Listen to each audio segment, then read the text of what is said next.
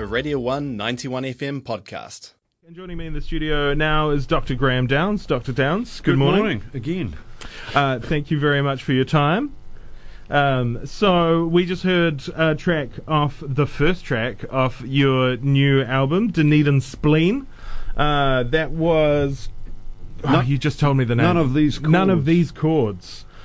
Now, you said that you wrote that riff in 81? Yeah, it was a pet riff that I kept coming back to time and time again, but I couldn't ever find a lyric for it. And I'd almost forgotten it, but then I wrote the poem, none of these chords I own, I only gave them temporary shelter. It's kind of like, it's a song about writing songs and you collect chords, Yeah. over the years, and you find ones that you can use and you find ones that you can't and whatever. So anyway, I wrote the poem, and I just remembered that riff that had just been left unused for decades, and I went, that's a fit, finally, after 3.5 decades. I know a riff I can use. Yeah.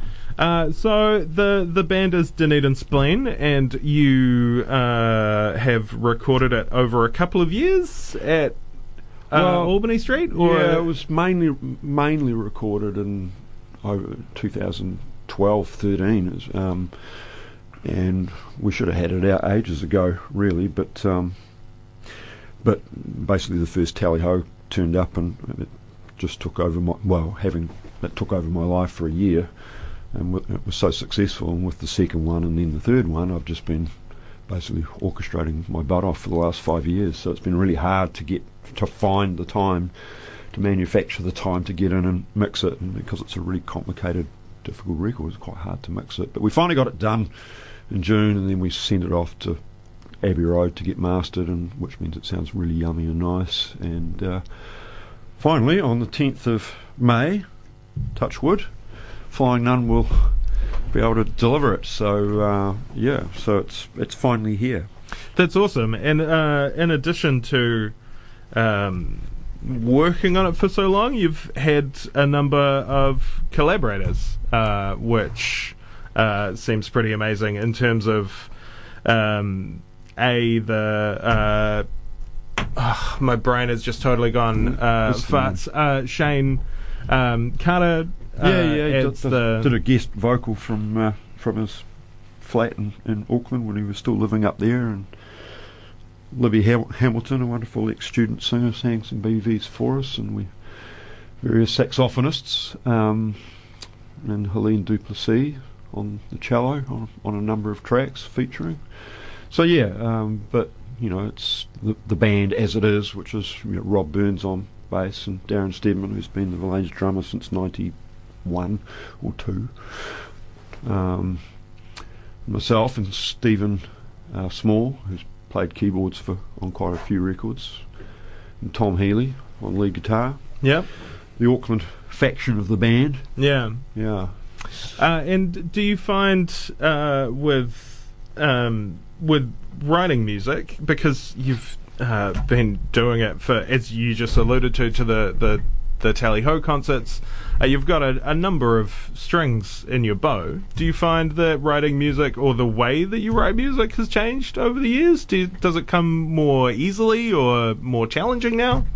Well, I mean, how the album came together was I wrote an album over the summer of 2012, and we started recording it, and then we didn't get round to mixing it because I was too busy, and then I wrote another album in the summer of 2013, so we went, well, what the hey, let's just make it a double album, because it's the 10th studio album of the band anyway. Yeah.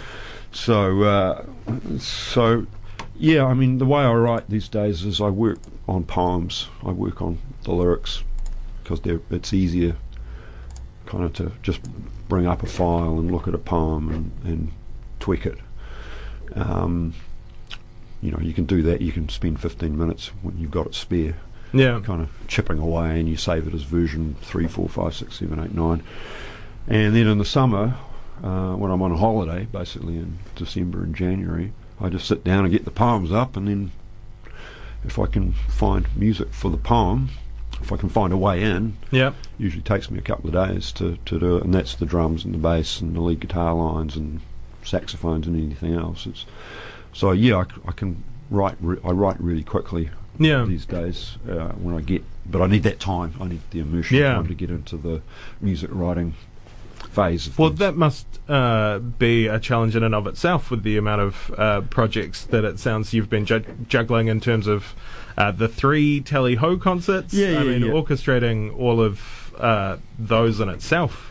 Yeah, well, I haven't written a song since 2015. That gives you an idea of how kind of fully immersive it is. And having just finished the 3rd Tally Ho, I'm really looking forward to getting my head back into writing mode, and I'm going to hopefully start writing the next album. I've got a couple of songs towards it, 2 or 3 songs towards it anyway. Right. So straight back into it. Really. And do you sort of how formed are the other songs? Is it a riff that you tuck away, like none of these chords, or are they works in progress? Do you work on paper, or is it all a mental list? It's a computer thing. It's just computer files, and the music's all written on computer. So it's using Sibelius software, which is I couldn't actually do it these days the way that we used to do it. Because back in the day, you'd kind of bring a song into existence in the rehearsal room, and don't have the time for that, nor the resources with half the band living in Auckland. Yeah, true. So it's all done in virtual land, and I just give them the dots, and they come down and play them, and record them, and so everybody's reading from the score, really. So it's actually not much different than the Tally Ho stuff. It's just with a smaller band, right? Yeah, but it's pretty orchestral in the way that it's conceived. It's just a rock band's just a poor man's orchestra anyway. That's it, because you can afford to have 3 or 4, or if you're completely ridiculous, 5 people in your band. Yeah, because it's cheap enough to move them around and get the job done. But the way that the music's put together is pretty much the same as the Tally Ho stuff. Kind of amazing that you can have artists in other cities contributing to the same track. I would have thought that music, like most creative arts, would have benefited from proximity, or being in the same space at the same time. Yeah, I know, but to a certain extent, the players. Stephen Small's a monster keyboardist, and Tom Healy's a great guitarist, really tasteful. And even though he's reading dots, he has to interpret which strings and where he's going to get the line to work, and so there's a great deal of interpretive thought that goes into how he does it. But he knows what I'm trying to do. Yeah, and the thing is that the aesthetic is kind of the record is kind of like blonde on blonde. Right. A bunch of great players in a room just playing stuff or making it up on the spot. And it sort of sounds that way.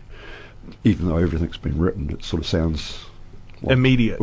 Organic, a bunch of people that are playing together, even though it's not. So, it's just a case of needs must. Yeah. And also, like you alluded to as well, you've been playing, he's been your drummer since 91, so that's a long time working together, so you obviously get to know each other, and how you'll respond, or the vibe that you're going for. Yeah, and Rob's played on the last 3 records beforehand, so in terms of bass, so we know what we're doing. It's actually, when you actually think about it, a band where the personnel has been stable for about almost 10 years. Yeah.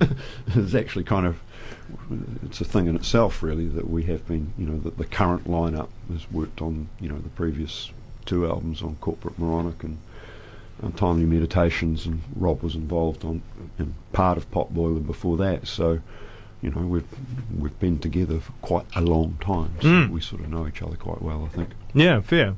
And it shows on the tracks that I've heard from the album. It's doesn't sound like anything I've heard before. It's got the sort of Dunedin edginess and darkness, but with an expansive quality. that I really enjoy?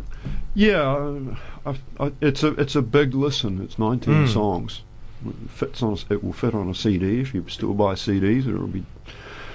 It's a double album in terms of vinyl. Yeah. And it takes you in a lot of places, a lot of different directions. And yeah, it is a kind of. I mean, I had Martin Phillips up to have a listen to it before Christmas, and I think he summed it up quite well. It's just kind of like it's a completely new kind of density, right? You know, yep. Which you can hear everything, but it is really kind of it's densely packed with a lot of music, and that's cool. You know, it's what it is. It's each song is a mass of sound, and a very broad field and range of events that are happening on it, and it's dense lyrically, of course, and I mean, you know, it's of the time that we're living in. I think. I mean, some of it's partially out of date. You know, I mean, I put a video up for AWCW. You know. I am. And, you know, that wasn't written at the time of Obama's re-election, and looking forward to who was going to replace him in 2016. You know. Yeah. But you know, so it was a work of prophecy in a way. But it still kind of rather scarily resonates. Yeah. In terms of what actually ended up happening. Yeah. Yeah, so it is, a lot of the lyrics are of our time, and you know, kind of pretty much standing by them, even though, as I say, they are prophecies from years ago now that we're kind of living with. Still scarily relevant. Well, thank you so much for your time this morning, Graham. It's been really nice to chat. The album is Dunedin Spleen, and it's due on the May 10th. May 10th. On Flying Nun Records. All right. Well, I'm going to play another track off the album. I'm going to play Church and State now. You're listening to Radio 191 FM. This is the Otago Museum Breakfast Show. We will have news, headlines before 9. It's 16 minutes away. Radio 191 FM. Hey, dogs obeyed in office. Every sturdy limb gets hobbled. Thank God they gave us Jesus. Thank God they gave us Jesus. Another empty promise. That was a Radio 191 FM podcast. You can find more at r1.co.nz or wherever quality content is found.